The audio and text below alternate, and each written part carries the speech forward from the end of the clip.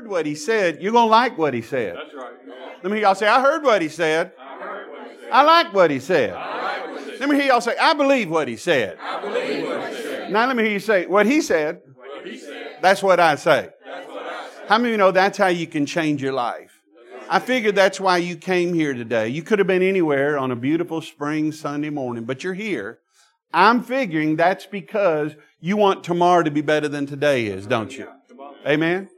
You want next month to be better than this month, and next year to be better than this year. Well, how many of you know that's how it starts? Say it again. I heard what he said. I like what he said. And what he said, that's what I say. Amen.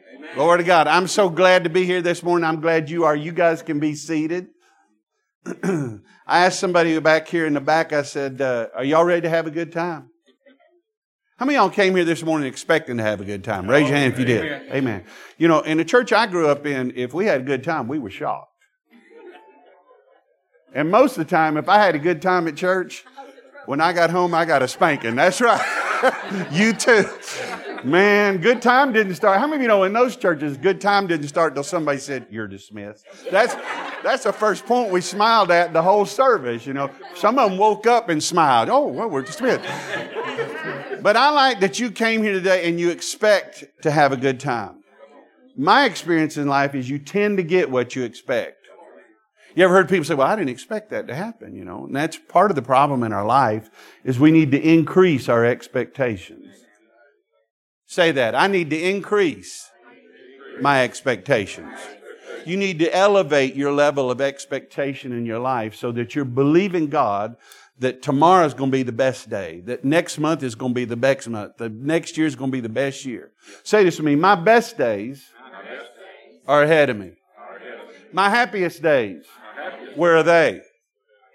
Where's the greatest blessing you've ever known? Don't fall out on me here. Where's the greatest blessing you've ever known? It's ahead of you. It's not behind you. Amen? How many know a lot of people, their best days, have you ever known somebody, clearly it's none of you, but how many of you have known somebody who lives their life like this? Always looking back. And how many of you know generally they're not looking back at good stuff, they're looking back at bad stuff. But how many of you know either way, whether you're looking at the good stuff, you know, well, we built an altar, wasn't that wonderful? How many of you know the greatest blessings you ever had? Let me get one I know y'all will hook up with. Say the biggest paycheck I've ever had. Where is it at? It's ahead of you. The most prosperous days, the most healthy days, the most productive days you've ever known. All of that can be ahead of you if you get your level of expectation that that's genuinely what you believe is going to happen. Because if you believe it in your heart and you confess it with your mouth, how many of you know the Lord said that's how it works? Let me hear y'all say that's what He said. Say it again. I heard what He said. I like what He said. I believe what He said. And what He says, that's what I say. Amen. Well, my name's Kim Clout. I've been having the wonderful privilege of coming here probably 12, 15 years. Over 20. I love it. I was telling Ronald, I may have had hair when I first started coming here, so that would tell you. But I'm thrilled to be here today, and I see most of you that I've seen here almost every time, but there may be somebody here who's never heard me. If you've never heard me, raise your hand. Okay. 2 or 3 of you. I met Phyllis and Clint before service. And are you the Susan? You're the Susan. You're Janice. Well, my name's Kim. A little etymology of my life. I grew up in church. How many of y'all here grew up in church? And when I say I grew up in church, let me just expand on that a little bit. My family did tent revivals. How many of y'all remember tent revivals? Sawdust on the floor. You have to have gray hair or no hair to remember tent revivals. Sawdust on the floor, wooden folding chairs. They had a tent seat about 2,000 people, and they would come into town and start having church. Let me hear y'all say every morning. 10 o'clock. Every night. Every night. Y'all are shocked at the every morning, and you can't even go with me on the every night. Some of y'all think you've come to church on Sunday morning. You've done something. I'm talking about we had church every morning at 10 a.m., every night at 7 p.m. So when I tell you I grew up in church, I mean, I grew up in church. And my family did gospel music all over the world.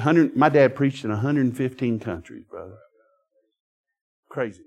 Took him 63 years to do it. And they're in the Gospel Music Hall of Fame. When I tell you they did gospel music, I mean they did gospel music.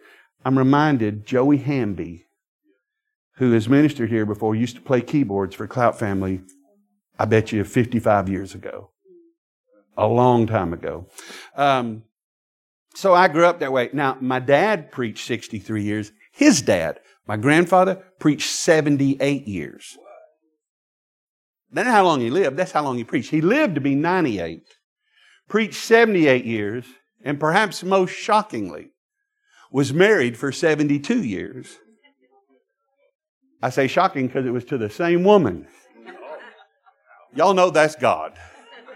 I mean, I've known people married 45 years to 5 people. This was 72 years to the same person, and he smiled every day of his life. Happiest man, just awesome.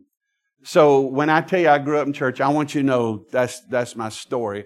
Paul Overstreet wrote a song you may remember about 30 years ago. He said, I come from a long line of love. I do.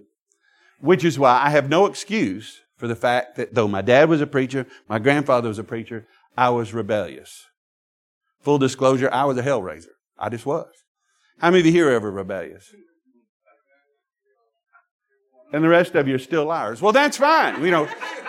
We all have our thing. I'm just telling you that was mine, and clearly you have yours. But that's why it's so remarkable that I'm standing in front of you today, in all sincerity, that the redemptive power of God to change somebody's life, because I had every opportunity to grow up knowing the truth, hearing the truth, seeing the truth twice a day.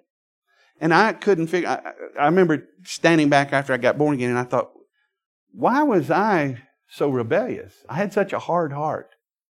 And the Lord spoke and He said, your problem, son, listen now. Listen with your heart. He said, your problem was you were overexposed, but under-responsive to the truth.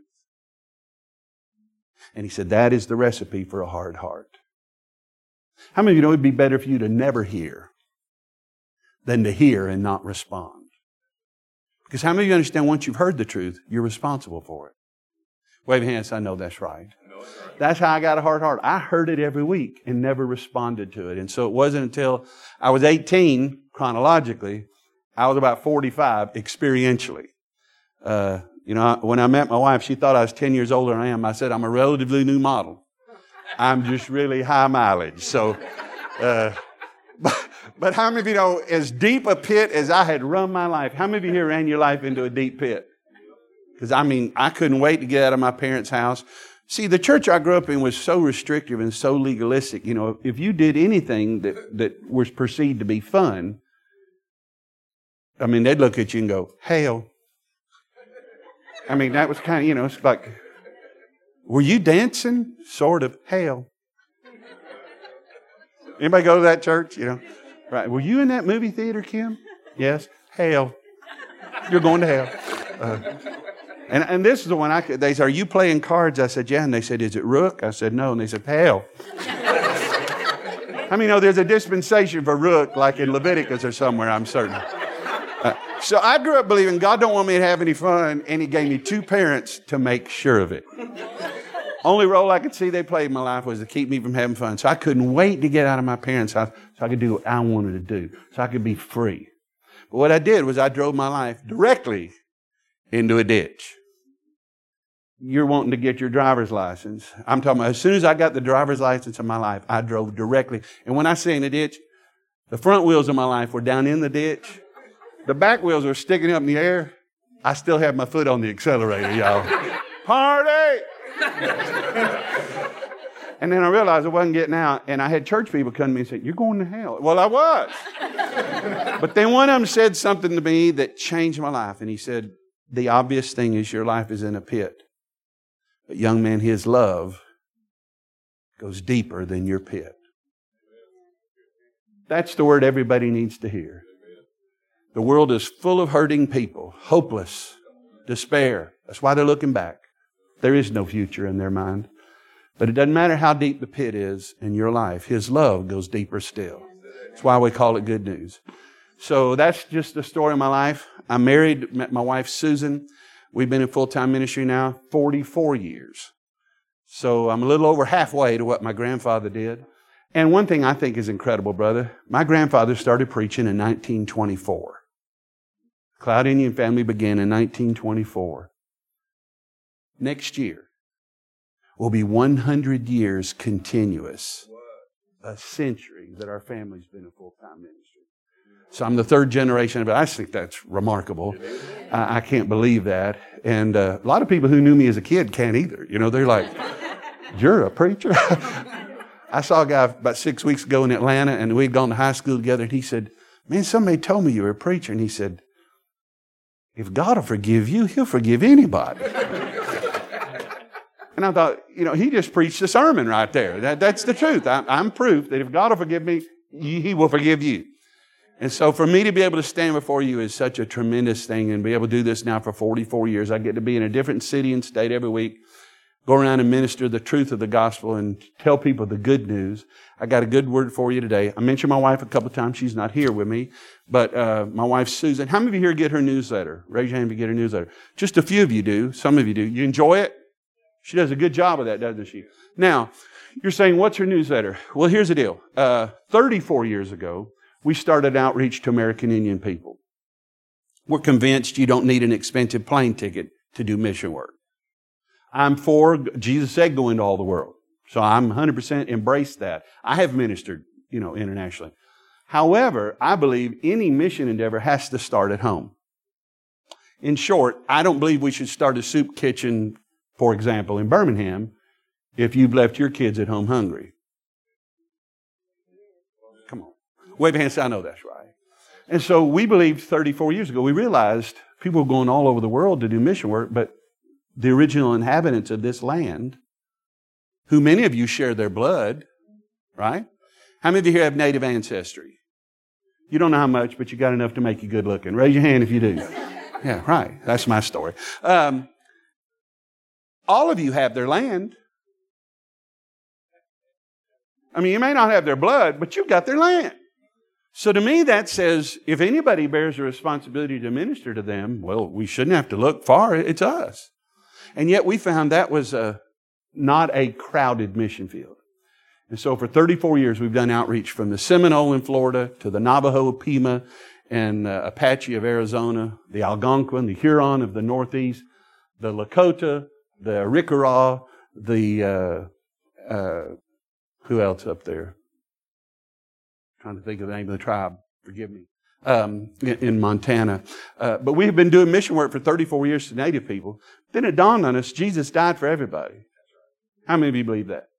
So by deductive reasoning, how many of you know if He died for Indians? Yeah. Well, He died for cowboys too. That's right. Right? Do I have any cowboys here? Y'all remember that old hymn, No Not One? Somebody raise your hand just to be nice. Thank you, sir. I appreciate that. No boots, but you're close enough. That's right. You're willing. I can work with that. If you're willing, I could. Can you give me a, yeah? There you go. Okay. Work from the back of the throat, but that's fine. All right. So we believe Jesus died for everybody. So my wife sings, preaches, does entire services, literally sitting on a horse. I'm talking about a for real 1,300-pound quarter horse. And so she has found a way to use her love, horses, in ministry. And so now for 20 years, she's had an outreach using horses to teach the gospel. One of the things she has a tremendous gift at is drawing the parallel, I call them mirror truths, between the relationship of horse and rider and God and man. It is remarkable, the parallels. How many of you here like horses? Y'all aware Jesus is coming back on one? How many of you here like horses now? Right. I thought that would increase the participation. Well, even if you've never ridden a horse, don't know anything about them, I'm using the word promise here. I promise what she does will bless you, because as she shows you and helps you to understand horses and the language of equus, that is, the way horses relate to one another. If you want a good horse, you can't expect him to learn English. You need to learn equus. You learn his language. And so she has a tremendous gift of showing you that parallel as to God's relationship with us. So I'm going to give you a dispensation right now. Look at your neighbor and say, He's going to give us a dispensation. Now, some of you are not sure what that is. This is my dispensation way for everybody here. What I mean by that is, I want you to take out your cell phone. Normally, if you did that in church, you know what church people would say. Hail. But I'm not going to do that. You can take your cell phone out. And here's what I want you to do. I want you to go to Google and just type in Susan Clout Horse Ministry. K-L-A-U-D-T. Susan Clout, K-L-A-U-D-T. Susan Clout Horse Ministry. When you do that, that should come up. It's actually susanclouthorseministry.org, but if you type that in, it should pull it up for you. Just click on it, and that's her website. If you pull about halfway down that website, you'll see a little thing that says Contact Us. You see that? If you put your email address there, just type in your email address, you'll start getting her newsletter. It comes out twice a month. I promise it'll be a blessing to you. It's totally free. We'll never ask you for anything. It's a tremendous gift that she has of teaching you the mirror truths between horse and rider and God and man. So take time to do that right now and then put your cell phone up. I just wanted to give you the opportunity to do that. There's no time like the present. K-L-A-U-D-T, if you're trying to remember what I said, how to spell that crazy last name of ours. Got a good word for you today, and I kind of foreshadowed what I'm going to minister on today. I want to address this deal of tomorrow being better than today. Of next month being better than this month. Next year being better. How many of you are fully embraced and you would like for next year to be better than this year? Or this year maybe is a better way to say it than last year. I do. So, what do we have to do? On a pragmatic level, what are you going to need to do for this year to be better than last year? Because clearly if you don't change anything, odds are you're just, you're hoping and wishing. How many of you know that's not a plan for your life? Well, I hope so. I wish so. That ain't going to get it done. So, what is it going to take? What are you going to need to do for tomorrow to be better, for next month, next year to be better? How many of you here know there's some people you ask them, are you happy? You ever ask somebody how they're doing? And they tell you? You're like, wait a minute. That's a breach of etiquette there, because really all that's supposed to happen is I ask you how you're doing, you say fine, and ask me, and I say fine, and we go on, and it's covered. But there are some people, when you ask them how you're doing, they'll tell you, and begin to unload, and I know you haven't heard the worst of it. They just tell you every negative thing in their life. And you tell by look at them, and you ask them, well, are you happy? And they're like, well, do the math. I'm married to him, so what do you think? And a lot of people give you the idea and infer that if it just wasn't for their mate, I was happy until I met you. That, if it just wasn't for him, if it just wasn't for her, they could be happy. Other people, it's not who they're married to that's the problem, it's their job. If I just had a job where I was appreciated, that I was paid what I was worth, I have talent, I have ability, I've got gifting, I'm tired of it. If I want to be appreciated, people feel like if it wasn't for their job, they could be happy. Other people, it's not their mate, it's not their job, it's their house. They are so tired of living in the land of broken. If it wasn't for bungee cords and duct tape, our house would fall in. If I just had a better house, then I would be happy. Other people, it's not their mate, it's not their house, it's not their job, it's their car. Their mantra is, every car I get tears up. And I'm so tired of rolling the window down. How many know if you're rolling your window down, I bet you are tired. You need a new car. I'm so tired of rolling the window down and reaching to the outside door handle just so I can get out.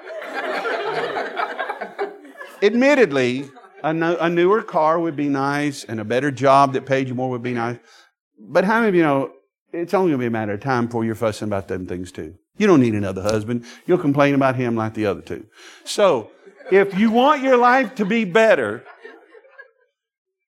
I'm not talking about any of y'all. I'm just speaking in general terms, the people watching.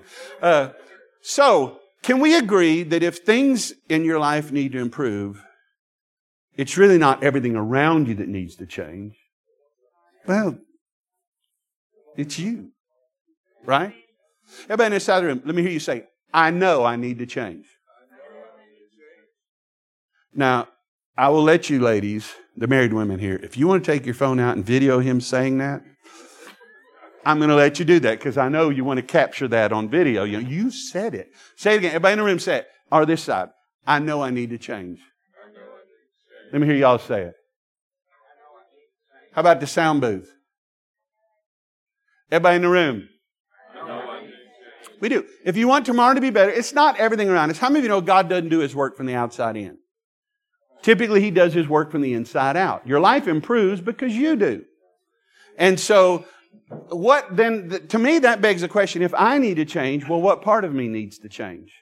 Put up Genesis 1:26 if you could. Genesis 1:26 is for me I believe this is one of the most important scriptures in the entire Bible for such an sundry reason. I could preach on this verse for a week. Y'all be delighted to know I'm not going to.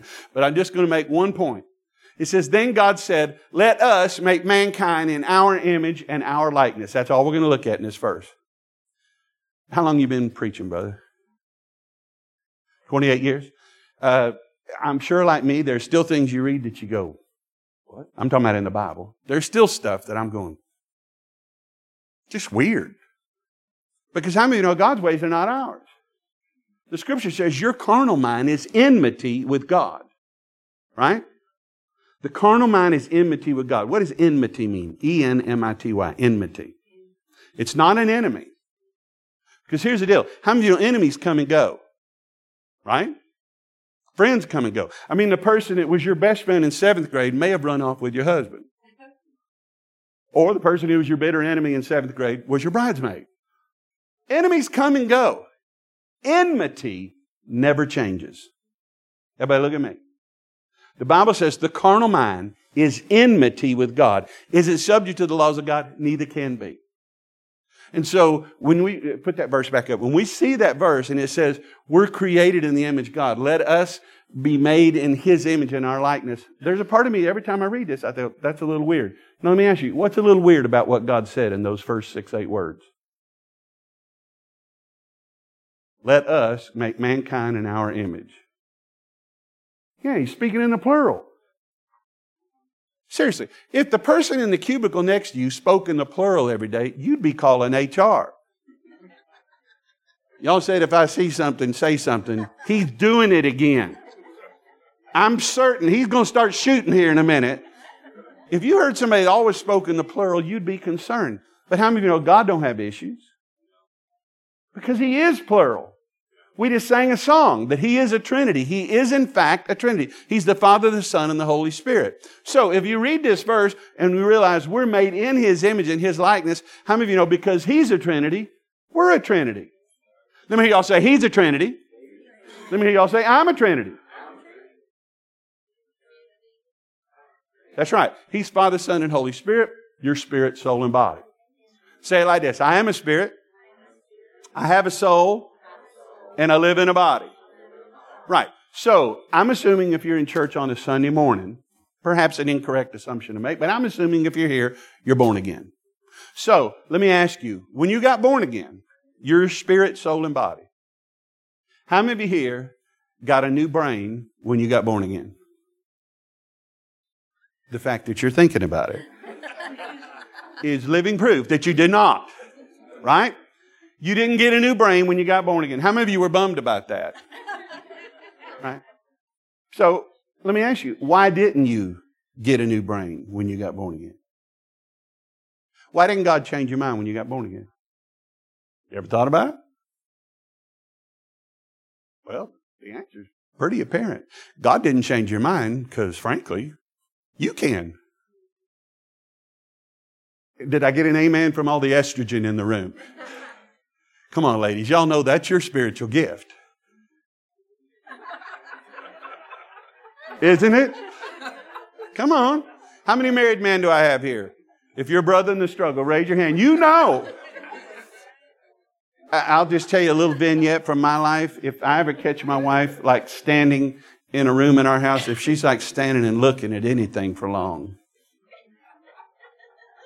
she'll start tapping her toe. I know immediately I need to evacuate. Because sure enough, I'm moments away from the door and I hear, Kim, I know you hear me. Come in here. And so I come in there, hanging my head like Tom Dooley. And I said, what? And she goes, well, come here. I was thinking about this wall. I said, that's why I was trying to get away. How many married men know if she starts thinking, you're going to have to do stuff? And so she says, I was thinking about this wall. And I said, what were you thinking, baby? She says, I think we need to paint this wall. I want us to paint this wall. Now, in 44 years, Us has never painted anything. No, not once. One of us paints. The other one just says things like, "What happened here? What,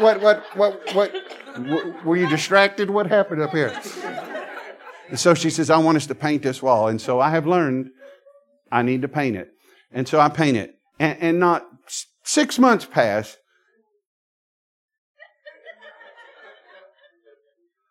How many of you guys here know where the squeaky places are in the floor at your house? Come on now. If you don't, you're making a rookie mistake. You have to know where the noisy places are and avoid those so you can get out without being detected. You know, don't you, brother? Yes, he knows. She knows he knows too. That's the problem. And so I hear her say, Kim. She says, "I saw you in there. Come in here." So I come in and I go, "What is it?" She goes, I'm thinking about this wall. I said, "What is it?" She goes, "I want us to paint this wall." I said, "Baby, I just painted that for you." And then she looks at me and puts her hands on her hips and says, "Well, I've changed my mind." Now, how many of you guys know once that has been stated? And we've been working on this for generations. We have men with test tubes and all kinds of machinery trying to find a way to get around, "I've changed my mind," but there is no way. And so as a consequence now, do you know how often I change my mind? Every time she does. That's right. This is why he admires you. You're well trained. Y'all didn't hear him, but he said every time she does. That's right. It's not like I changed my mind in the early days. In the early days, I was like, well, just because you change your mind, I don't have to. That's swimming upstream. You ever see anybody rent an inner tube to swim upstream? No, they rent inner tubes to go with the flow. And so I have learned to do that. So I've learned if she changes her mind, then I need to. And frankly, that's why God didn't change your mind, because you can't. Right? So, we said there's 3 parts to us, spirit, soul, and body. If you didn't change your mind, how many of you here got a new body when you got born again? How many of you are more bummed about the body deal than the brain deal? This body's taking me as far as it could here. If we just made it exchange. The Bible says when we get to heaven, we'll have a new body, right? But why didn't God change your body? You ever think about that? Go ahead and say it. You say, yeah, because you can. Yeah, and you're going, really? I've been married to a blonde, a brunette, and a redhead. Sometimes she's all 3 at once, too, y'all. So if y'all tell her any of this, I'll deny it. And so God doesn't change our body because we can. How many of you know today if you have a credit card, you can add to your body? Come on, y'all have watched Discovery Channel. You know you can add to your body, you can subtract. If you got a big enough credit card or a big enough line of credit, you can have both things done at once. And y'all been in places where somebody walks in the room and all the women go, "She's at work." So God doesn't change our body and He doesn't change our brain because we can. To which I say, is that in the Bible? Let me all say, is that in the Bible? Come on, say it like your brother-in-law would. Where's that in the Bible? Well, it's in Romans 12, 1 and 2. I thought you'd never ask. Let's look at Romans 12, 1 and 2. He's very clear about it in Romans 12, 1 and 2. He says, "I beseech you, therefore, brethren, in view of God's mercy, that you present your" what? Bodies as a what? A living sacrifice, which is your reasonable worship, which is wholly acceptable unto the God. And as you see here, he says to present your body as a living sacrifice. Just stay on verse 1. Did you present your body as a living sacrifice? How many of you know that's kind of a contradiction of terms, isn't it? Those seem to be mutually exclusive terms. Living sacrifice. Because how do you typically think of a sacrifice? Something dead. And yet he's saying you need to present your body as a living sacrifice. So in other words, how many of you know you need to put to death the deeds of your body if you want tomorrow to be better? Come on now, let's just be real. Don't be church people for a minute. Let's just be real people. You're going to have to put to death the deeds of your body if you want tomorrow to be better. If you want next month to be better. Amen? And then verse 2, now put up verse 2. He says, and don't conform to the patterns of the women on The View, but be ye... I'm sorry. It says don't conform to the patterns of the world. How many of you know the same thing? I said earlier, if you heard what he said and you say what he said, you'll get what he said. How many of you know if you think like the world, you'll talk like the world, and then you'll get what they get? Amen? You know, you can't look to NBC, ABC, CBS, CNN, or the Women on The View, or anybody else to tell you the truth, because how many of you know they've never met him? And they can't take you somewhere they've never been.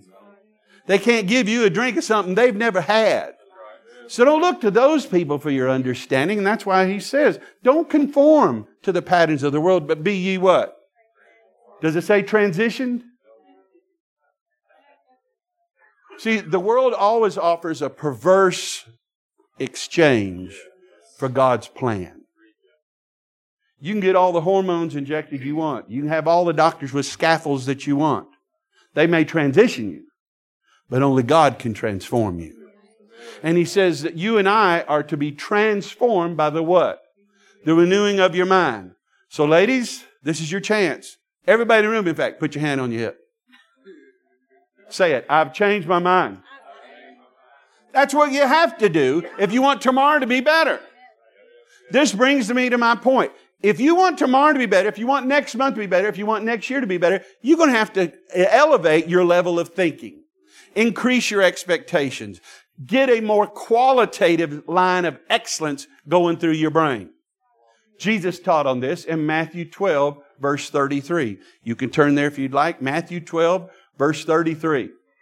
If you don't have your Bible, that's fine. We've got the verse and it's going to be up here. We're going to go verse by verse, one at a time. Matthew 12, verse 33. Now, as somebody who studies the Word and as a student of the Word, I like to study every word of Scripture. How many of you here have Strong's Exhaustive Concordance?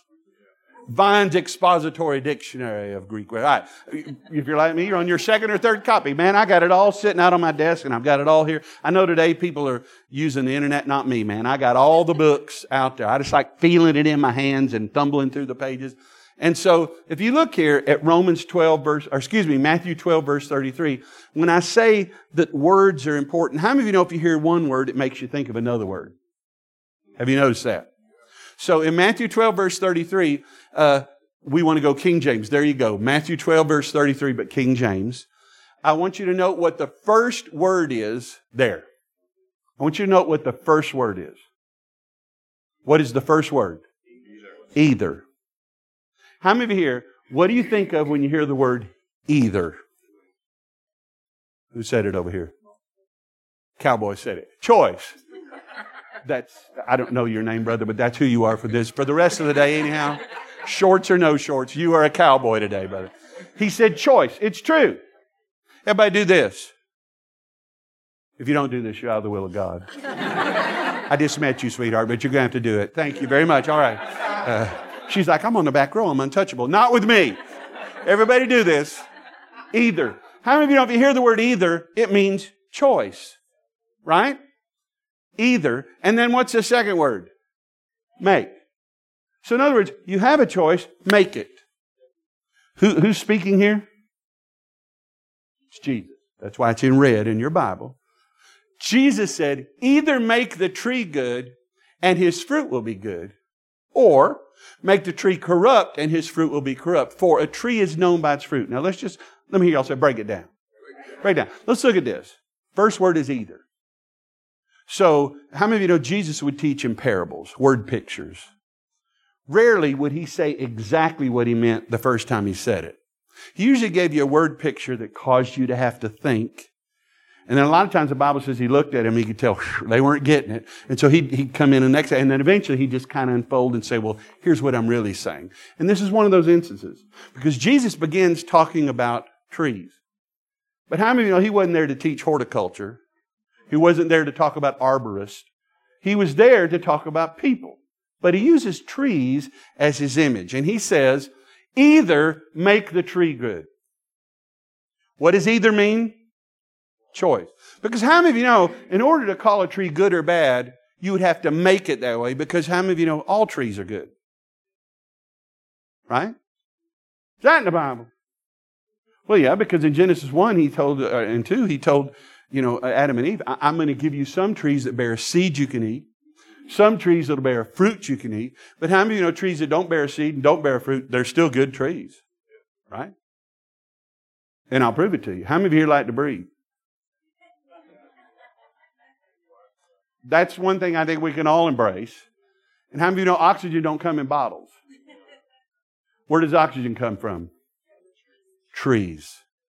Let me hear y'all say, Shazam. I mean, it's incredible that what we exhale, carbon dioxide, which is literally toxic to us. That's why if you put a bag over your head, you can only breathe and exhale a few times and you'll die. Because what you exhale out of your lungs is used up, and all the value that your body could take from it has been done. What you exhale is toxic to you. Trees take that, and with the aid of the sun, through something called photosynthesis, they literally return that to us as pure oxygen. Say it again. Shazam. So every tree is good. Whether it bears a seed or a fruit you can eat, no, it's still good. And yet Jesus said trees could be good or bad. How is it trees could be good or bad? First two words tell you the story. What are they? You have to make them good. You have to make them bad. For a tree to be good, in his analogy here, you choose to make it good. And if you make the tree good, what will be the consequence? His fruit will be good. Or if you make the tree bad, what will be the consequence? And he says, for the tree is known by its fruit. How many of you here can look at a tree and tell what kind it is? I'm impressed. I mean, if it's an apple tree and there's apples, I'm down with that. That's an apple tree. Or cherries or pecans, oranges, peaches. It gets a little nebulous after that for me. And were you to say, well, what kind of tree is that? I might say, a big one. And that would be my ability to observe. So trees are known by their fruit, but the fact is every tree produces a fruit we can value, and that's oxygen. Then look at the next verse. Verse 34. Jesus said, he calls them snakes. You generation of vipers. How can you be evil, say anything good? For out of the overflow of the heart, the mouth speaks. Now, if you just look at these two verses, A, B, back to back, verse 33, he's talking about trees and their fruit being good or bad. Now, verse 34, he's calling these people evil snakes. You would think he's changed subject matter. But in fact, how many of you know there's perfect symmetry here? Because in the same way you can recognize a tree by the fruit it bears, how many of you know, as the last line points out, you can recognize where somebody's heart is by what comes out of their mouth? Say this to me, my mouth bears fruit. I teach people this way. Your mouth advertises the condition of your heart. Your mouth advertises the condition of your heart. Now, lots of times we don't like people to know what we're thinking. Imagine if everybody in this room right now knew what you were thinking. Whoever's sitting next to you might get up. I don't even know who you are anymore. If they knew everything you were thinking. But how many of you know, if you spend enough time with people, eventually they'll tell you what they're thinking. They may not want to. They don't intend to. They want to keep it in. But you let the right set of circumstances come. You let the heat get turned up hard enough in their life. You let the pressure come. And how many of you know eventually, pressure. Stuff comes out and people are like, I don't know where that came from. You're thinking, why would you say that? Well, you know why? Because she was thinking it. And not for the first time. She's been thinking that for some time. How many of you married men here have ever had your wife look at you and you can tell she's thinking, my father was right about you? She may think it, but if she says it, that's out. And that's sort of what Jesus is saying here. That it's out of the overflow of the heart that your mouth speaks. So your mouth advertises what's going on in your heart. We try to keep it secret. We don't want people to know what we're thinking. But if the circumstances are sufficient, it comes out. Say it again. My mouth bears fruit. That's why what you say is important. Your mouth bear the fruit for your life. Amen? Your mouth will determine if tomorrow is going to be better. Your mouth will be determining if next month will be better. Your mouth will determine if this year will be better than next year. I mean, the Lord said, He made a promise to Abraham and said, you'll be the head, not the tail, above and never beneath. You'll be a lender, not a borrower. Everything you touch will prosper. Everywhere you put your feet. How many of you know God invented borders? People act like that's a controversial thing in America today. Oh, borders. How many know God said His literal word to Abraham was, everywhere you put your feet, that will be your border. Say it again, Shazam. But how many know, even though God said that, if what you say is, we're going under. You wrote a check for how much? You debited how much? I hope you're satisfied. Our life's over now. You can just take your hand off the wheel. There's no point steering. Just press the accelerator. Our life's over. A lot of people have that attitude, and it's what comes out of their mouth. And even though God said you'll be a lender, not a borrower, your mouth can rob you of your destiny. How many know Isaiah 53 says, we were healed by His stripes? How many of you know healing don't happen tomorrow? Right? Healing happened 2,000 years ago. But how many of you know if all that comes out of your mouth is, I'm about to die? I'm telling you. You know, Daddy died of a heart attack. And so did my grandfather. Give me that calendar. I need to pencil mine in. When am I going to have mine? No. Don't say that. How many know Jesus came to break every curse? Amen? Genetic curses. All of it. You speak over yourself. Remember, I heard what He said. I like what He said. I believe what He said. What He says, that's what I say. You need to say what He says, because if you don't, if you say what they say, you'll get what they said you'll get. But if you say what He says, you'll get what He said you'll get. Amen? Wave your hand and say, I know that's right. So now in verse 35, the next verse, he really gets down to what he's talking about. He says, a good man out of the good treasure of his heart bringeth forth good things. And an evil man out of the evil treasure bringeth forth evil things. So let's look at the first three words, a good man. And I don't want you to answer, I just want you to think. Are people born inherently good? Are people born inherently bad? Well, if you listen to our popular culture of today, they would have you to believe that you're good or bad, and it's a consequence and a function of your genetics. You know, for years we've been telling people, don't judge people by the cover. Don't look at people and make a judgment. How many of you here have ever made that mistake? Come on, don't compound it by lying in church. How many of you here ever looked at somebody and made a judgment call on them just entirely based on appearance? And we had to be taught, we have to be trained. That's the carnal mind. The carnal mind does that. It's enmity with God. And so we're to look at people the way He does. He looks at everybody and sees the best possible them because He looks at them through the blood of Jesus. And so that's the way we should see Him as well. Amen? However, He says a good man. People aren't born inherently good or bad, but people out there want you to think that. People out there want you to think on how much pigment they have in their skin determines if you're good or bad. Come on, y'all. You hear it too. People out there want you to think what gender you are. By the way, y'all are aware there's a difference, right? I don't know how remedial I need to be here. But how many of you know, you get out these walls, how many of you know being a man is a moving target?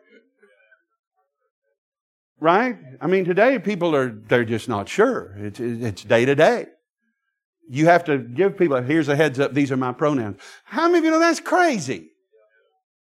That's crazy. The Scripture says God made them male or female.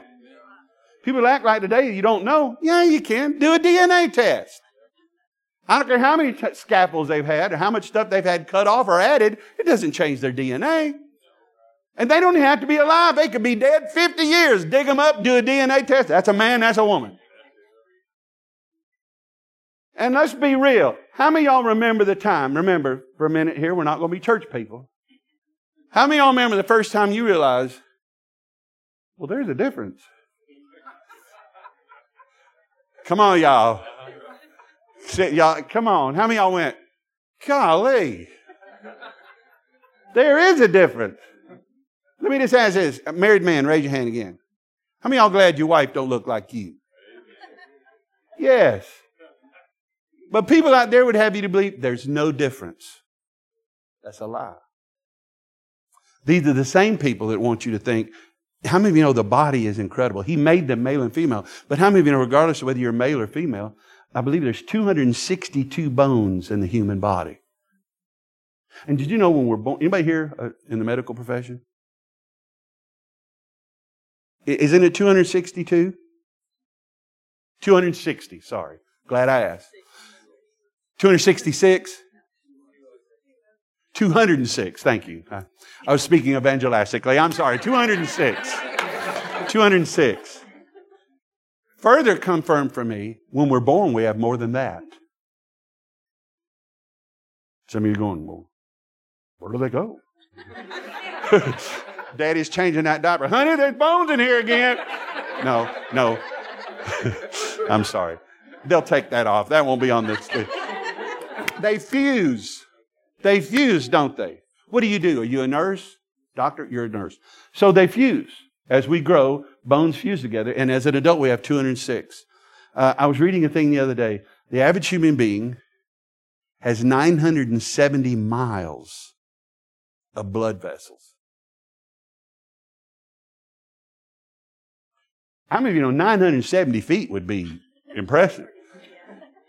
Can you imagine if you could just unzip and go, 970. But it's 900, and it's like from here to Michigan.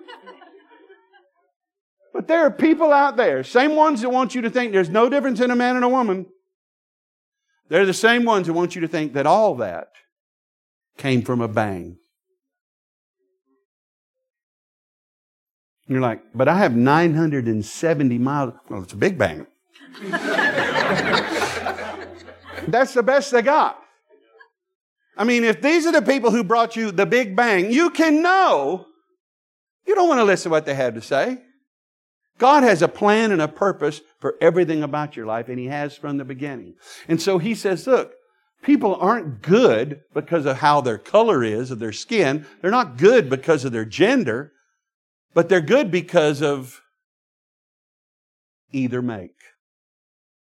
Remember in verse 33, He really explained what He's going to be talking about, is choice. A tree is good or bad because of how you choose to make it.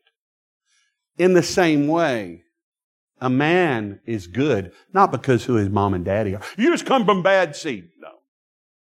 He's good or bad because of choice. Everybody in this room, look at me. Let our eyes meet. Every one of you in this room, if you got up today with a smile on your face and come walking in here, as soon as you hit the floor, you just kind of got a bounce in your step. Or if you got up, and have you noticed this? If you look at people, you can tell if they think about themselves a lot by their posture. Because I found the more people think about themselves, the worse their posture gets. Oh, God. Oh, Lord. Eventually, my mother-in-law's coming over today. God. If you think about yourself all the time, you'll be unhappy, right? But how many of you know if you think about Him, you'll have a smile on your face. And so today you either got up with a smile on your face and a bounce in your step because of the choices you've made, or you got up today hanging your head. First song I learned on guitar. Don't hang your head, Tom Dooley. You got up and you're Tom Dooley. You did a 23andMe and it goes back to Eeyore. Oh, Lord. They just sent you a report, 23andMe, and there's no genetics or nothing. It's just a picture of a donkey. Oh, Lord. What's going to tear up now? How many know all that is a function of your choices? Wave a hand, say, I know that's right. Your life is where it is today because of the choices you've made. It's not other people's fault. And that's why when he said, when man said, if you leave here today and you're not happy, I inserted, it's your own fault. Let's be real. Look at me and say, be real, Cam. Be real. Let's be real. Everyone, how many of you here, let me just use your own life as an example. How many of you here have ever been hurt? How many of you have been hurt either physically or emotionally or both, so bad it made you cry? Right? How many of you have ever been hurt so bad by somebody, it could have changed the direction of your life? Raise your hand. That's significant. And virtually everybody in here has your hand up. Now, similarly, how many of you here have ever hurt somebody bad enough to make them cry? Raise your hand. How many of you here have ever hurt somebody that could have changed the direction of their life? Raise your hand. Almost everybody in here. Rest of you still liars.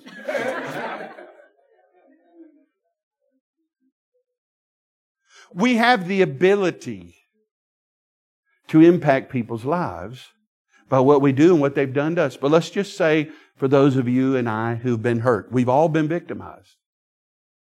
Room this big, there's somebody here as a child that was abused. That's just the functional truth. If you look at numbers, you get this many adults together. Somebody here in this room was abused as a child, probably sexually. Somebody here was maybe sexually and physically and emotionally, maybe all three. I don't think there's anything worse that could happen to you in life than to be a child and to be physically, sexually, and emotionally abused. And yet that happened to people in here, and it's the same way in any population group you go to. Anywhere in the world, it happens. Sin is sin. But how many of you understand it isn't whether or not you have been hurt or victimized? We all raised our hand and said, we all have. We all raised our hand and said, we've done that to other people. It is not the event that defines you. It's the choice you make of how to respond to it that will define you. Everybody in here has been hurt. We've all been done wrong. Varying degrees, I admit. I in no means, don't you think in any way, shape, or form, I am, lessening the significance of sexual abuse. I said at the outset, nothing worse. And thank the Lord if that didn't happen to you. But you've been hurt nonetheless. There are people who have had far less done to them, but allowed what was done to them to determine their future. And all you have to do is spend some time with them, and they make that abundantly clear. They're angry. They're upset. Somebody owes me an apology. And they're angry, and you talk to them, and they start telling, did I ever tell you about my wife? Well, Bob, you have. Well, I'm going to tell you again. He tells you what all she did, and you say, well, Bob, when was that? Well, it was 82. It's 41 years ago, and it's still impacting his life today. Meanwhile, do you know what she's doing while he's telling you that story? She's shoe shopping. She's doing buy one, get one. She's making the greatest sales she's ever made on shoes. She hadn't thought about him in 50 years because she didn't think about him the 9 years before she divorced him. But he's still thinking about her. What she did to him is still robbing him today. And I'm just being real with you. There's somebody in this room, that may be your potential life story. And so the deal isn't what was done to you. We've all had bad things done. You know what? You're going to have more things done to you. You breathe long enough, you're going to have other tragedies. Heartbreak. Somebody's going to look at you and say, I don't love you anymore. Or, I'm sorry we had to let you go. We're downsizing. I'm sorry to tell you, you've got cancer. There's all kinds of negative things. You're in ministry 44 years like I am. You wouldn't believe some of the stuff people have been told that I meet. There's more trouble coming. But what he said was, you'll either be good or bad in how you respond to it. Look at this. By what you treasure. A good man out of the good treasure of his heart bringeth forth good things. The evil man out of the evil treasure of his heart. Remember I said a while ago, you hear one word, you hear another word. You hear either, you think a choice. When you hear the word treasure, don't holler it out, just raise your hand. If you hear the word treasure, what do you think of? Anybody? What did you say? Value. Okay. Anybody else? Who said gold? True. Excellent. Cowboy, you got an answer? Oh, yeah, he said what you were going to say. That's right. He took your answer. That's the way life is sometimes. Diamonds. Well, thank you, estrogen. That's right. Diamonds. Diamonds and gold. He's married, so clearly he's thinking of gold. That's right. She's saying, that's right, baby. You tell him. Go. Yeah. Great value. I'll just be honest with you, and this may not come as a shock to you, but all of y'all are more spiritual than me. Because you know what I think of when I hear the word treasure? Pirates! I'm just being real with you. I hear pirate. I hear hardy-har. I see a patch and a peg leg. Hardy-har. Let me hear all the men in here go, hardy-har. Yeah. See? Y'all weren't far off. You came. Ladies, let me hear your hardy-har. Hardy-har. Yeah, I think of pirates. And here's why. Just so you don't think I'm crazy. I think of pirates, I said, when you hear the word treasure. How many of you know anytime you hear about treasure, it somehow goes back to pirates? Because everybody's trying to find the pirate's treasure. And what do they want? They want the map that tells them where the treasure is what? Buried. How many of y'all connected them dots with me? I'm a wordsmith. That's my job. I make a living with my mouth. So my responsibility to you is to help you to move along here. When he says out of the good treasure, a man is good because of what he treasures. What he treasures in his heart. Look what it says. A good man out of a good treasure forth, bring it forth. How many of you can't bring a deposit out. You can't bring out a withdrawal unless you've made a deposit. The good man is good because of what he treasures. How do you treasure? Do you remember singing that song we sang just a while ago where it referred to Mary? And it said that Mary heard the word. The Bible, if you know, when the angels appeared to her and told her, you'll be conceiving by the Holy Spirit, the Bible says that Mary treasured these things. Where did she treasure them? Where does the Bible say she treasured them? Where did Jesus say they treasure them? Where does any treasure in a human being go? Your heart. How do you treasure? The Bible says she treasured. She thought. You want to know how to treasure? Everybody take your right hand. Show me you have one. Good. Now take your right hand and place it on your right jaw. Now turn your head to about a 40-degree angle and go, That's how you treasure. Not complicated, is it? Not much in life is.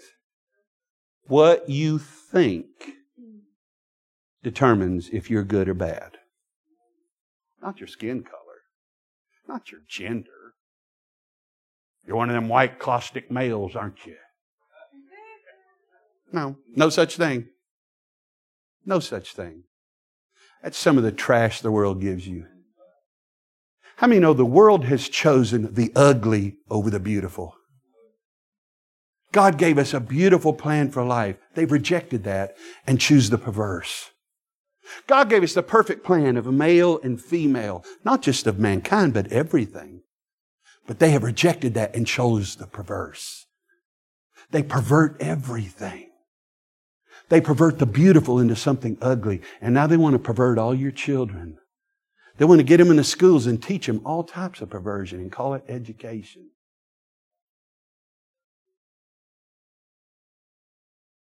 They're not good or bad because of how they vote. They're not good or bad because of their skin color. They're not good or bad because of what sex they are. They're good or bad because they chose to be. Boy, people don't want to talk about that today.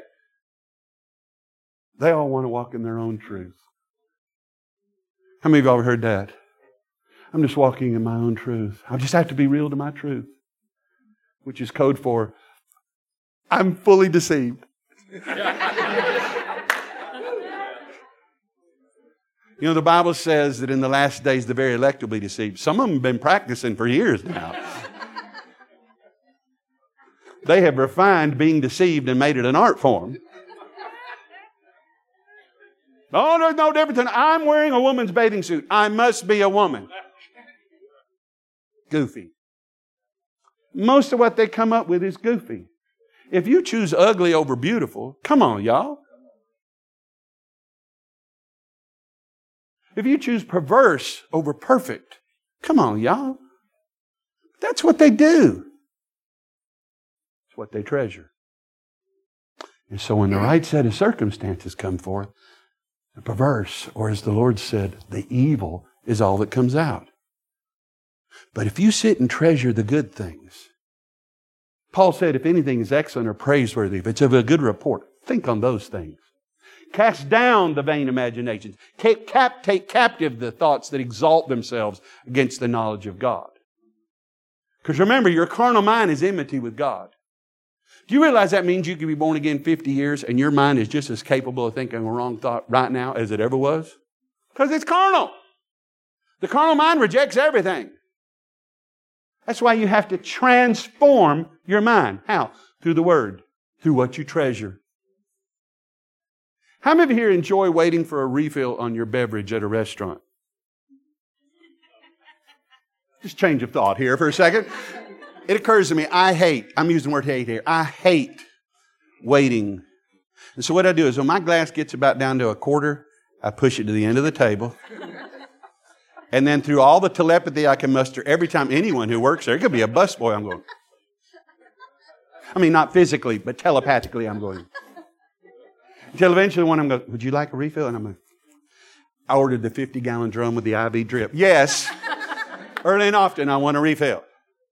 And because I hate waiting on refills, this is why I'm fully embraced and I'm okay with these places now. Some restaurants, all convenience stores. You purchase the cup. They let you choose how much ice. They let you choose which beverage. And how many of you kind of revert to being 12 again? You know, some of these, right? And how many of you here, as long as we're at it, how many of you here, knowing full well, you could go back and get a refill? How many of you, nonetheless, fill it to the absolute top? Thank you, cowboy. I appreciate that. Who else here does that? Don't lie in church. That's right. And you know why you do? Because you're a man. You're a hunter-gatherer. Say it, I'm a man. Come on, guys. I'm a man. You do the grilling. You're the keeper of the flame at your house, and you're a hunter-gatherer. Of course, you fill that glass to the top. And some of you ladies do as well. Don't look at me like I've got lobsters coming out of my ears. You do too. Now let me ask you, and here's where we separate. How many of you here fill it to the absolute top and then, in fact, rather than me ask you, I'm going to let you demonstrate your answer. On the count of 3, I want all of you here to make the sound. Make the sound that you make to remedy the fact that you have filled this glass to the absolute top. The sound on 3. 1, 2, 3. See? Isn't it great to be in a church where everybody's agreed? Amen. Think how hard it is to get people to be in agreement. Everybody in here, you all knew. None of you were going, what sound is it? Google, what sound do you make? You all know inherently. You make that sound. Of course you do. And I did that fully for 55 years of my life. And then one day, how many of you here have ever filled it to the top? And if you look at it from the side, it's higher than the cup. Has anyone here made that observation? Do it next time and look. And then wonder, where's Isaac Newton to explain this? You fill it to the top. How many of you here take it and do the sip? You all admitted you do. I did for years. And then one day, I went and I heard, Kim! When my name has 2 syllables, I know. I've got to buy some time. So I go, what? You know what? Only this time I really didn't. I said, what? And she goes, why would you do that? You dinosaur? She called me a dinosaur. I said, I said, what are you talking about? She says, why would you make that sipping sound where everybody heard you? I said, why? I filled it too full. She said, well, don't sip it like that. I said, well, what do you want me to do? She said, pour some out. No. I thought I was going to need counseling just when she said that. I was looking for a safe space right then. I was a snowflake for a minute. Counseling. Double my medication. What am I going to do? I can't pour any out. I said, there's thirsty people in India. I'm not pouring any of this out. However, I've been married long enough to know it's more valuable to be happy than to be right. And you're rarely both. And so I poured some out. How many of you here, however, have ever poured any out? What happens if you pour it out? It runs down the cup and down and now you drip all the way back to, I hope you're satisfied. And so I'm a guy, I can't help it. I'm going to fill it that full. And let me just parenthetically ask you this. How many of you here filled it that full, took a sip, and then filled it back up? Glory. Yes. Yes. You don't need testosterone replacement, brother. You got it right there. But I knew I have to fill it that full, but now I can't sip it. And I'm not pouring any out. But I am married to her, and I'm going to have to be happy for years to come. So I'm going to have to come up with an answer that we can both be satisfied with. And so here's what I came up with.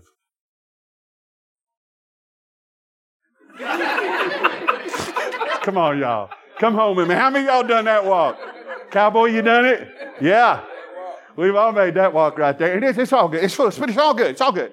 It is all good until a family of 7 with 5 kids under the age of 2 all get up at the same time, and then what happens? They bump into you, and what's inside spills out. And how many of you learned that when what's inside spills out, it doesn't always just get on you? It gets on all the people around you.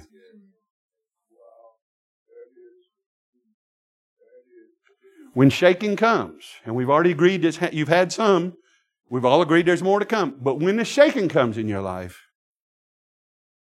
what you've been treasuring is going to come out. And when it comes out, it's just going to come out on you. It's going to get on everybody around you. And then they will decide if you're good or bad. Come on, y'all.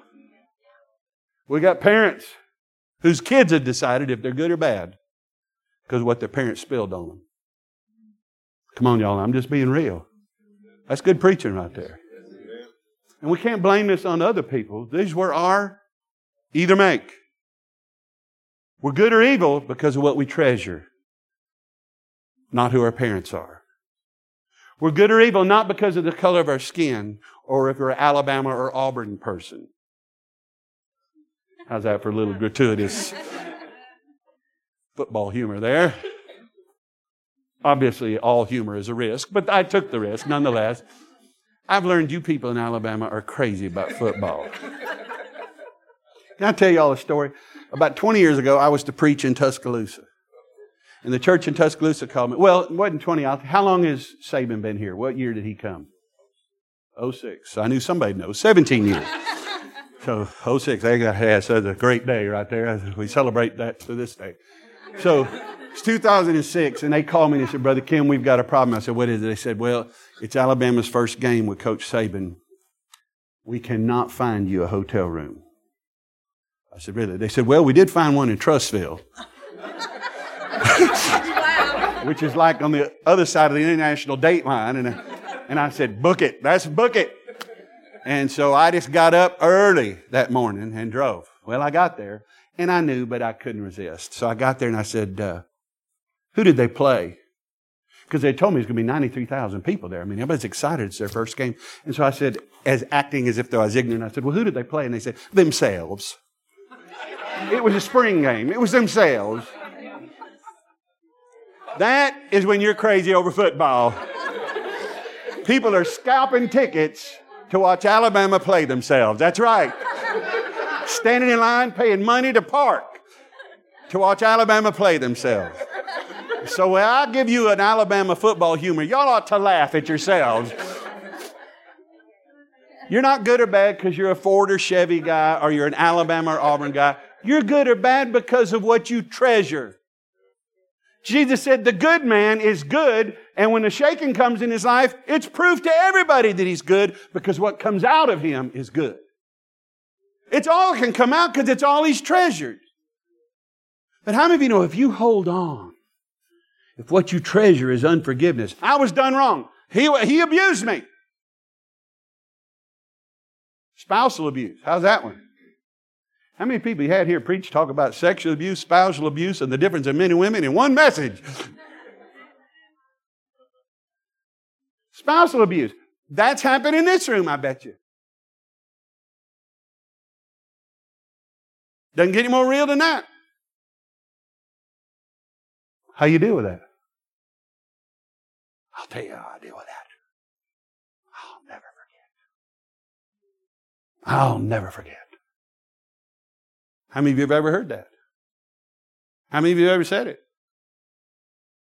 I mean, that's where you heard it. And that's why you believe it. Because you said it. How many of y'all have learned that you may not believe what other people say? How many of y'all have a friend that if they're talking, you know immediately they're lying? I used to have a friend, and I'd ask him, he'd go, believe me, I'll try. I knew right then he's lying. But how many of you have learned you may not believe anybody else, but you know who you do believe? Yeah, you. You believe you when you know you're lying. Yeah. Some people have told the same lie for so long they think it's true. Well, that's what my ears heard. That's why what you say is so important. You believe you. You may not believe anybody else, but you believe you. And so if you want your life to be better, you have to understand, He may never ask you to forgive Him. I'll never forgive Him. He hasn't asked. He doesn't deserve it. Does anybody? Is there anybody here who can demand, I demand to be forgiven? You can't do that. So he may not deserve it. Nobody really does. And He may never ask. But how many of you know you're not forgiving Him for Him? Again, like we said, He may have done you wrong 17 years ago. You're still trying to get over today, and He's catching the biggest bass He's ever caught today. He hadn't thought about you in years.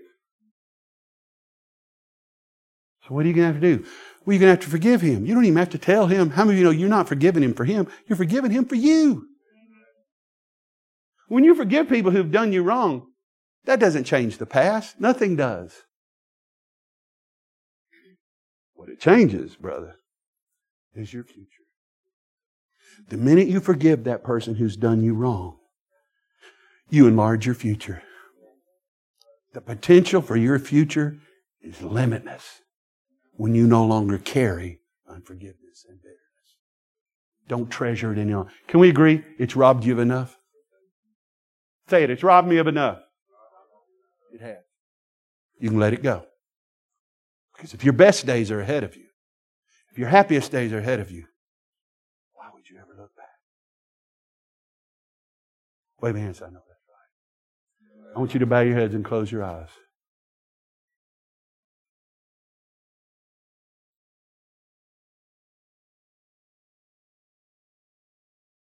I love to laugh. Sometimes I've learned it helps the medicine to go down to put a little sugar on it.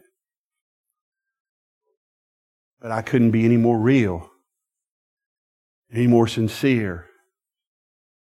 I love your pastors and I love you. And I want tomorrow to be better for you. I want next month to be better. I want it to be better for me. And I'm just saying, as we all agreed, I need to change. What needs to change is us. And what needs to change is what we treasure. Because if you treasure what He said, then when the shaking comes, as Pastor pointed out a while ago, you won't say what the Bible says. You'll say what the Bible says. You won't try to look it up. It'll come out of your heart. Because you've treasured it there. And then it does not matter what kind of shaking the devil brings your way.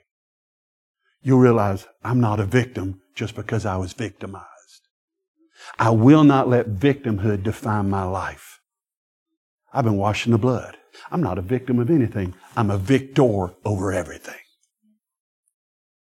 Every one of you in this room got up and left your house today as a victim or a victor. Every one of you in this room has listened to everything I've said in this message, and you're interpreting it all based on your perspective and vision of yourself, either as a victim or a victor.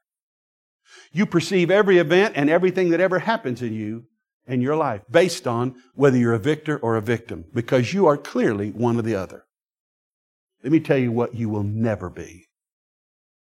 Both. You'll never be both.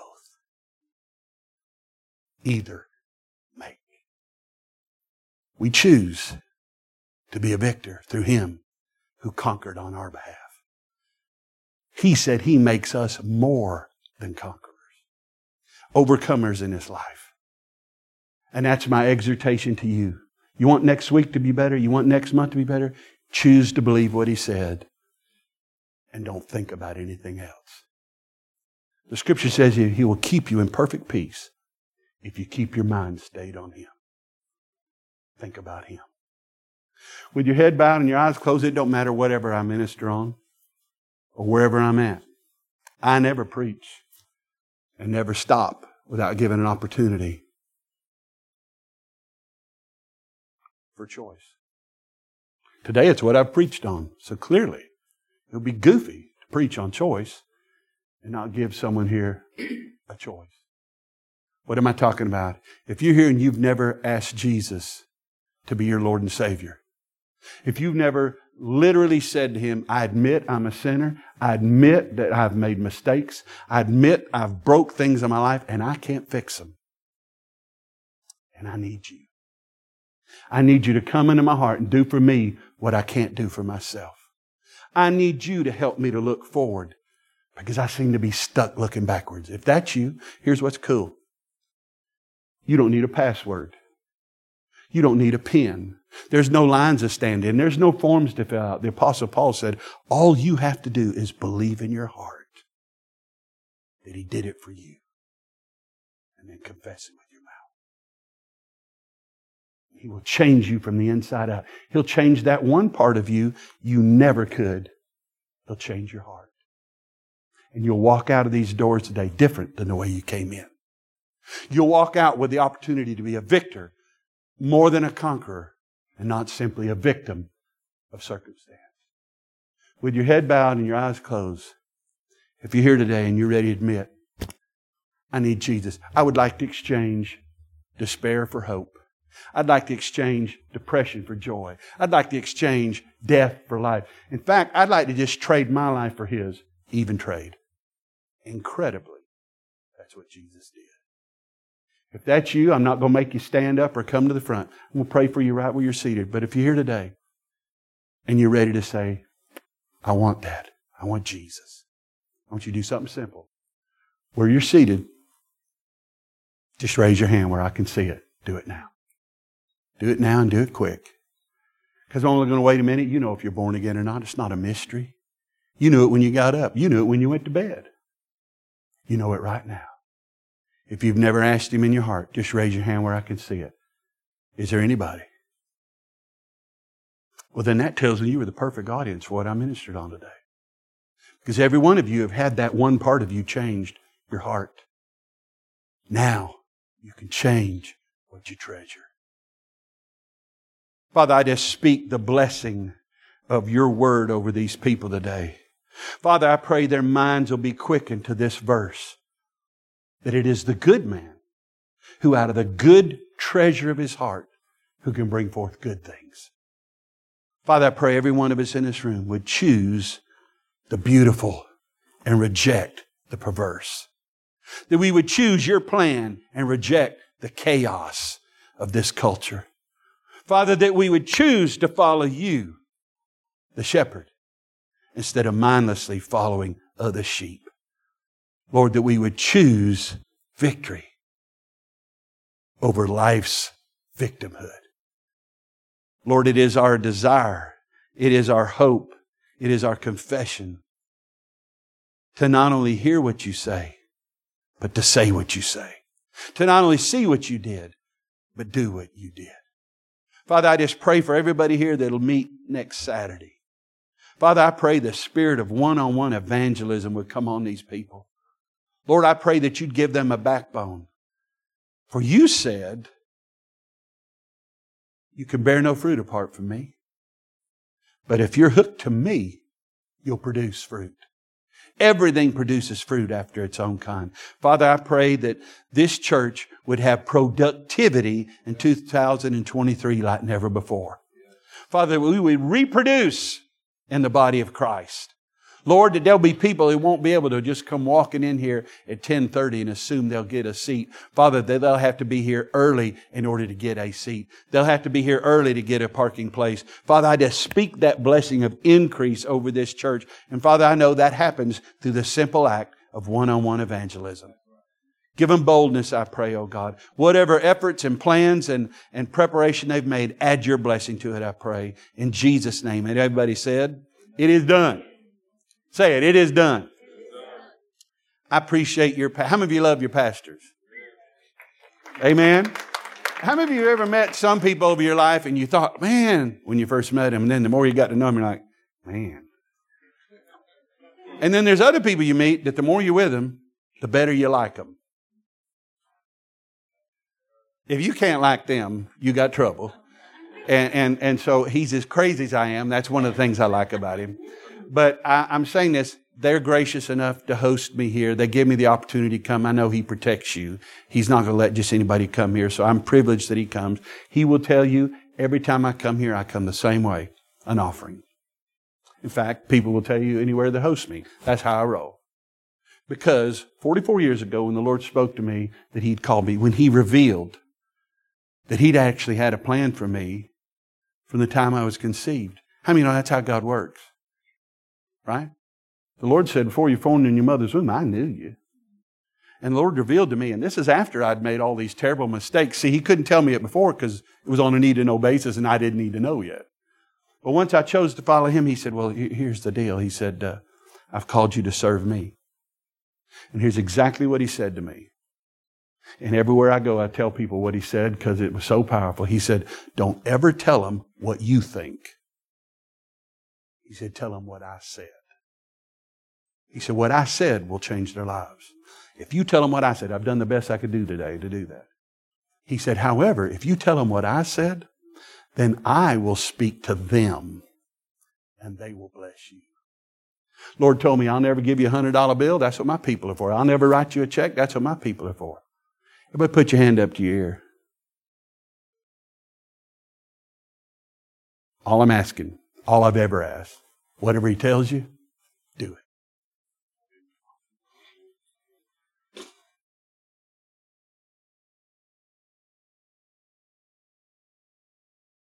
Excellent. Excellent word. Wow. I want to read you a few quick verses that you're familiar with, but I got this about 30 minutes ago. Imagine the Lord ministering through someone and speaking to others about other things. You know, if you ever walked in the shoes of the one who ministers, just like if we ever walked in your shoes, we'd have a greater understanding. It would kind of fill in the gaps, wouldn't it? I don't know that I've ever used this verse but one time and to receive an offering, but this is what he said. Ephesians chapter 4 says, wherefore he saith, when he ascended. So who are we talking about? Jesus. When he ascended up on high, he led captivity captive, and he gave gifts unto men. Now that he ascended, but what is it but that he first descended first into the lower parts of the earth? He that descended is the same also that ascended up above all the heavens, that he might fill all things.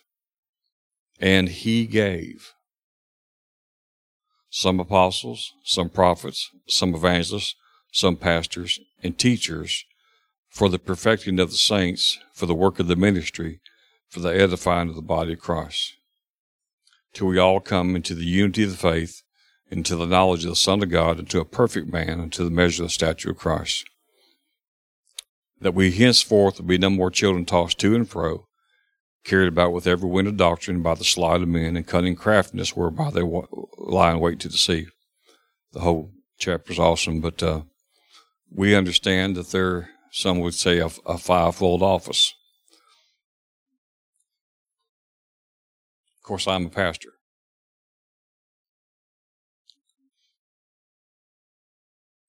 Brother Kim is not a pastor, but he understands pastors very well.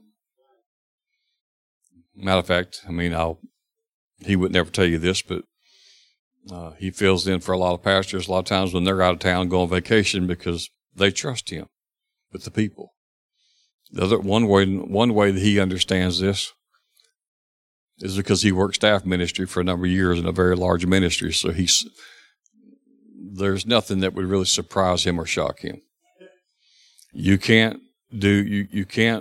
drive on a bus all those years of your life and do tent revival 7 days a week and not see things. Now, if I'm wrong, you just let me know. But there's three people in this room that I know of, and that would be Brother Kim, that would be Pastor C, and myself. Just to give you, this is what I heard. Just to give you, it just helps us to see things. There's only 3 people that I know that in this room that derive their income on a volunteer basis. How many would like to go to work next week and they would change the deal? It wouldn't be necessarily that for these 40 hours or whatever hours that you work, this is what we will pay you per hour, but it will be left up to what they feel like. If they called it a love offering, and you work for a boss that's not that loving, would you be concerned during the week? And thought came to me a while ago, and wise preacher said, if you were to have Brother Kim come to your house this week and ask him would he come and share whatever God gave him to bless you, and he willingly came to your house just to spend time with you today, how many of you, just because that's your heart and that's what you want to do, how many would clean the house the best you could? You present the best that you could before he came. If he was going to spend the night, he'd get the best room. You'd wash the sheets, you'd vacuum the carpets or clean the floors, you'd dust, you'd do everything. Then you would provide your best meal. Is that right? Is that kind of how you would do it? If you invited him in to be your guest, is that what you do? Y'all talk to me a little bit. How many, if you had the means to do it, you'd feed him the best meal, or would you just go get something real fast and just get him a Subway sandwich? And you may like Subway. I like Subway. But how many would put the best meal that you had? Why would you do that? Because what? You value him. And you value the message that he's going to bring. But the word that the God used by the Holy Ghost said, he said, this is his word. He said, I'm sending you a gift. Not a preacher, not a sermon. I'm sending you a gift. I've got to watch this for almost 30 years, and I got to watch the people how they respond to this. And we understand about the widow's mite. And if you have a dollar, that's all you have your name, and you put that dollar in, you maybe gave more than the person who gave 1,000, but could have gave 10,000. So, I'm not trying to go there. The way I've always approached this, it may not be right, but the way I've always approached people who come, whether they call and we agree upon a meeting or I call them, is that this is just my thing. Because I was in business way before I was in ministry, and I understand, what it takes to run a business. And I understand whether it's small, medium size, or large, there's something called overhead, and there's something that's really important called cash flow. How many know what cash flow is? Well, if you don't, how many know when it's not flowing? Let me explain it a little bit better. Have you ever run out of money before you did month any time in your life? How many had a few more days left, but there was not another check coming in? Okay, now you understand. And so you had 3 people in this room that trust God to go places and do what he told them to do, and they go there for what they call a love offering with no guarantee of what it would be. How many would like to work that way for the rest of your life based on what someone felt doing? So sometimes I think churches, whether they're small, medium-sized, or large, it's been and I've heard this in many traveling ministries, that sometimes the small, medium churches blesses the people more than the large churches. Because large churches sometimes give honorariums because they couldn't just let everyone who gave, and they don't tell their people that usually. They say this goes to brother blah blah blah, right? And then they give that guest speaker because there's 3,000 people in the room. Well, they don't. I hope that. I don't know what anyone does, but I just know of these things. So they don't give the whole offering to the speaker, even though the people thought it went to the speaker. They give them an honorarium. because they know that he's qualified to come and minister to the people, but they're not sure he knows how to handle that much money one time. So they help him with that by, holding part of that back, and then give him part of the honorarium. And if you give part of the honorarium, then this no longer spells honor. It just goes to H-O-Ho. So anyway, what we're going to do this morning is we're going to look inside, and we're going to thank God for the gift. Now, I know what it takes to prepare a message like that. And I think he stands in at least two of these offices. One is evangelist, but the other is a teacher. Can you see the teaching gift? To take a verse, to take a chapter of verses, and that's always been amazing. And it's a gift from God. But you think, I had no idea there was that much in those few words. And it helps sometimes to take the truth and hear it and get the anesthesia of being able to do it with laughter. And that's another gift. But no more than I would ask someone to get in their car and drive from Cleveland, Tennessee to Alabama to spend the day at my house, and I would give them $10 and a sub sandwich. I hope we won't do that. And we've never done that before, so I have no concern about that whatsoever.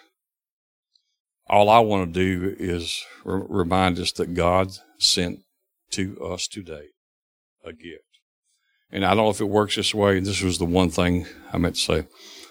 Always treat like the offering that I'm giving him would not be for him being here, but to send him to the next place. Because I'm hoping that where he went, he came before me, send him here.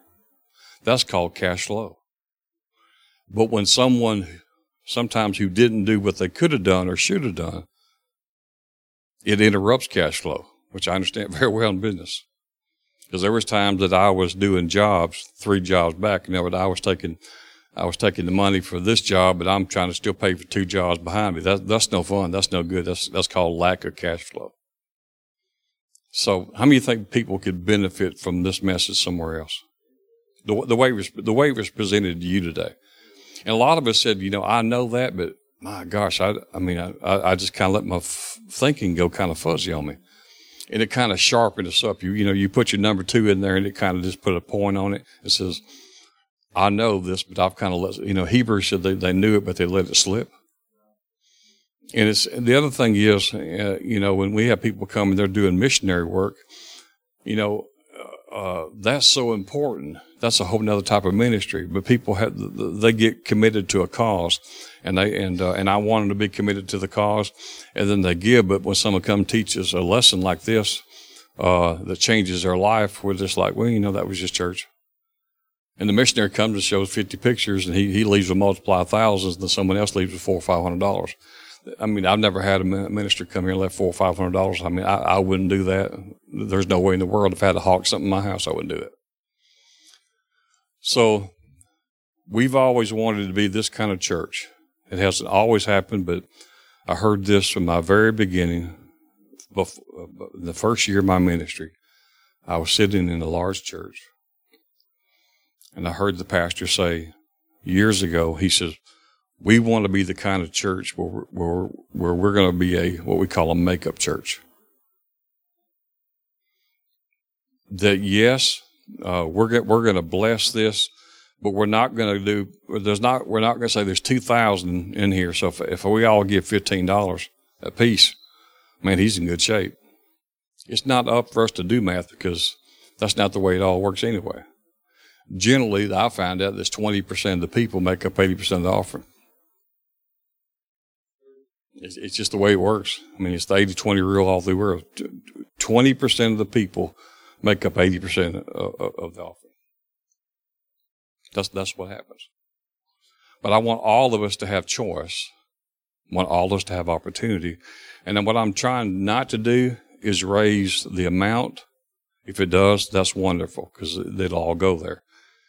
I just want to take this message that's said today while we're still hearing it, saying, don't do math with people, and no more than if I had the ability to bring him to my house and feed him steak or run by Jackson and get him a hamburger. There's no way in the world that I would ask him to drive to my house to minister to me and feed him a ham sandwich and some chips and a soda if I had the ability to do more.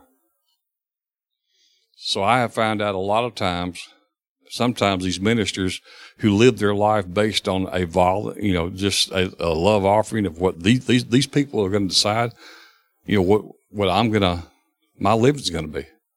There's only 3 people in this room I know does that. You'd have to be crazy if you thought about it in natural terms, right? You and I talked about that this week. And you say, wonder why they're talking about, by faith, ought to live by faith. Because they do it every day. We do it every day of our life. Amen. So, it's an awesome life. So here we go. How would we treat how will we treat the gift that God sends us? Is the same way, actually, in His mind, is how we would treat Him if He was here. The way that you treat the people that God sent you, Jesus takes it personal and says, that's how you're treating me. If not so, then just go to the road of Damascus and remember what Jesus said to Saul. Why are you persecuting me? They weren't persecuting him personally.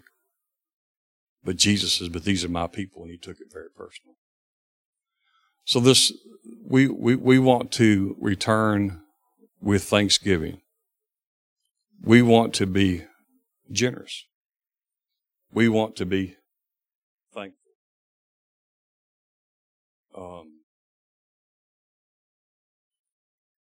Oral Roberts said, and I'll finish with this.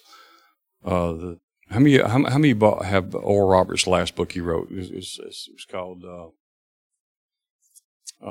something to do with believing God for the impossibles, but it had to do with impossible things. So they interviewed Oral Roberts, and he said, and they asked him all these questions. Then they asked the same questions of T.L. Osborne. And they said they were asking him certain things to do with honor. And T.L. Osborne said, he says, it makes me feel real awkward to answer your questions. He says, but to speak truthfully, he says, in all the nations that I went to, and Oral Roberts agreed. He interviewed both of them. John Bevere interviewed both of them. They said all the nations that we went to all these years, and I think T.L. Osborne probably preached to more people than anyone ever has in the world, in that time without media. And he says, the places where the miracles were massive was sometimes the places, in the third world countries where they had so little that, they would they would give you everything that they could and treat you just as Jesus was coming. They would walk with you with their palm leaves as best they have because there is no air conditioning. They would give you the best food that they had, which you might think is not edible, but it was the best that they had. He said, every nation that we went to that treated us just like that, he says, and T.L. Osborne said, it was hard for me to receive it because these people, they don't even make $500 in a year.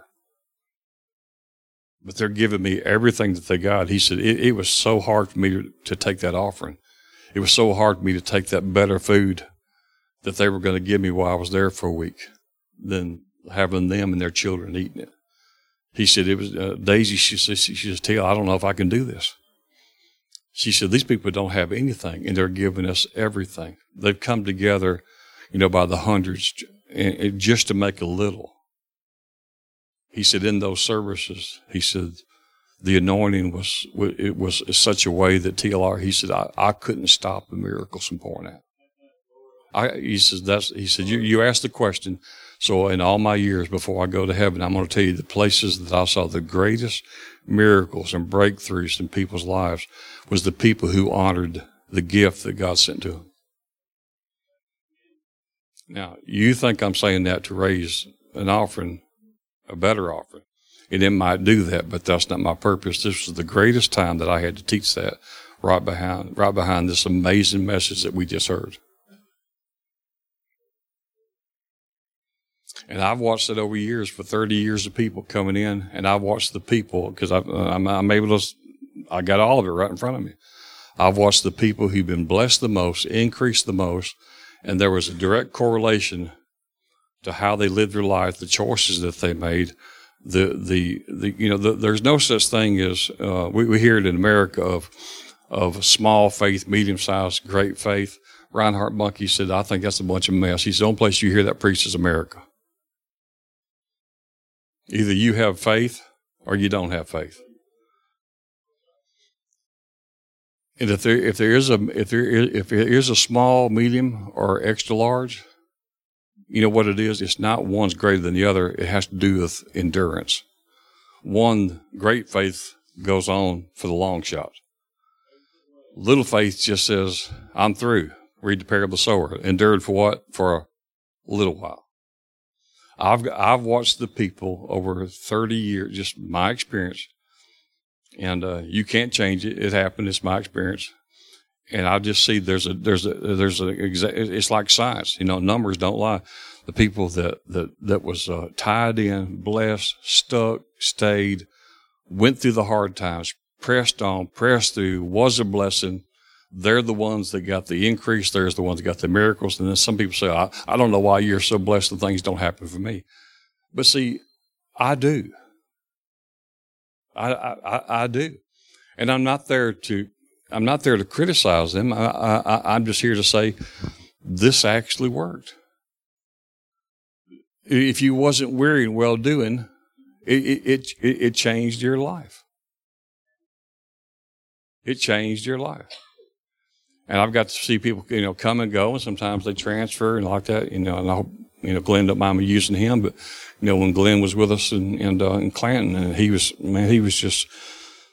helped an usher and all kinds of things, and building and remodeling the building, and he was just so committed as a man. And his 2 children, which is highly impressive to see that they, if you knew Kelsey, she would overwhelm you like, wow, this kid's wrapped up in revival. This is Charles G. Finney in a girl's body and can change the whole world, and just like, I talk to her sometimes to make sure I'm right with God. just like, and, so God's always blessed him. Doesn't mean he hasn't had issues. I'm sure he has. But that's not a mystery to it. These are choices. So I know we got to go. So y'all are give envelopes if you did. So we're not going to do more or less because he's going to some nation or not going to a nation. You know the needs. He already told you. He told you who he's ministering to. He's going to minister to people that most of missionaries are going to neglect all their life. They don't even know that they're there. Most people never think about the Native Americans, do they? They're just like, tell me the name of 2 people that you know are Native Americans you know personally, or if you want to call them Indians. You don't know anybody hardly personally, do you? Matt and I went to Rhema, and what was his name? Carl, the guy. I don't know if he was Cherokee or Carl. Anyway, he was a lot of fun every day. We'd come in for work after Raymond, and he'd meet Matt and I, and he'd go, "How you doing? How you doing? How you doing? How you doing?" He said, "Hope your sales are great today." He was a great man.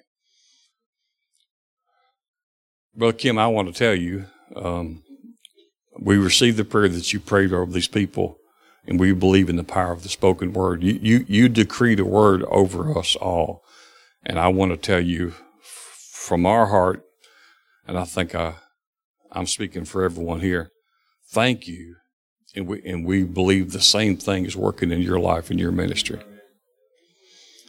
And for every ministry that you've been to, every church that you've been to where it wasn't right, sometimes they did all they could do, and you knew that. You knew that, and you went anyway, and you knew they couldn't have done anymore.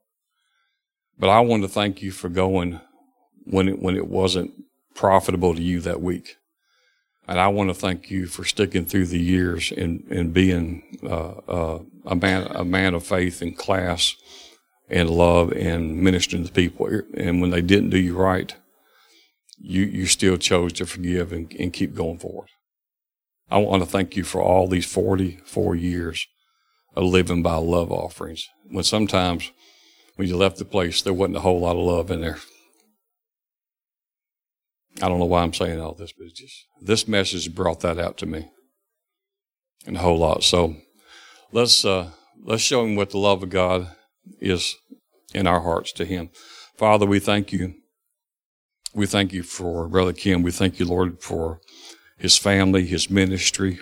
We speak blessings and increase upon him, his life, and all the people that he's reaching to. Father, we pray that the very next place on the schedule where he goes next Sunday, we thank you, Father, that this offering today, I pray, Father God, that it will not just meet the need, but it will exceed the need. Not just supply the need, but expand and increase and take him to the place that he's already going. And we bless those people who will hear the word that you have for them next week. We thank you, Father, that souls will be saved in his ministry this year, as they always are. We thank you that lives will be changed, hearts will be turned around, lives will be eternally changed. I bless each one that's here this morning. I thank you for the seed that they have sown. We receive it here, but you said there, Jesus himself, the high priest, receives the offering as he goes before the Father. We do it as an act of worship towards you, and we do it as the love of the gift that you gave and you sent to us this day. We receive Brother Kim as a love gift. We thank you for the gift in him, and we bless him in Jesus' name. Amen. This song has no lyrics. It's an instrumental. I played this for y'all once about a year and a half ago. I call it Snow in the Pines. Turquoise is going to sing this for y'all.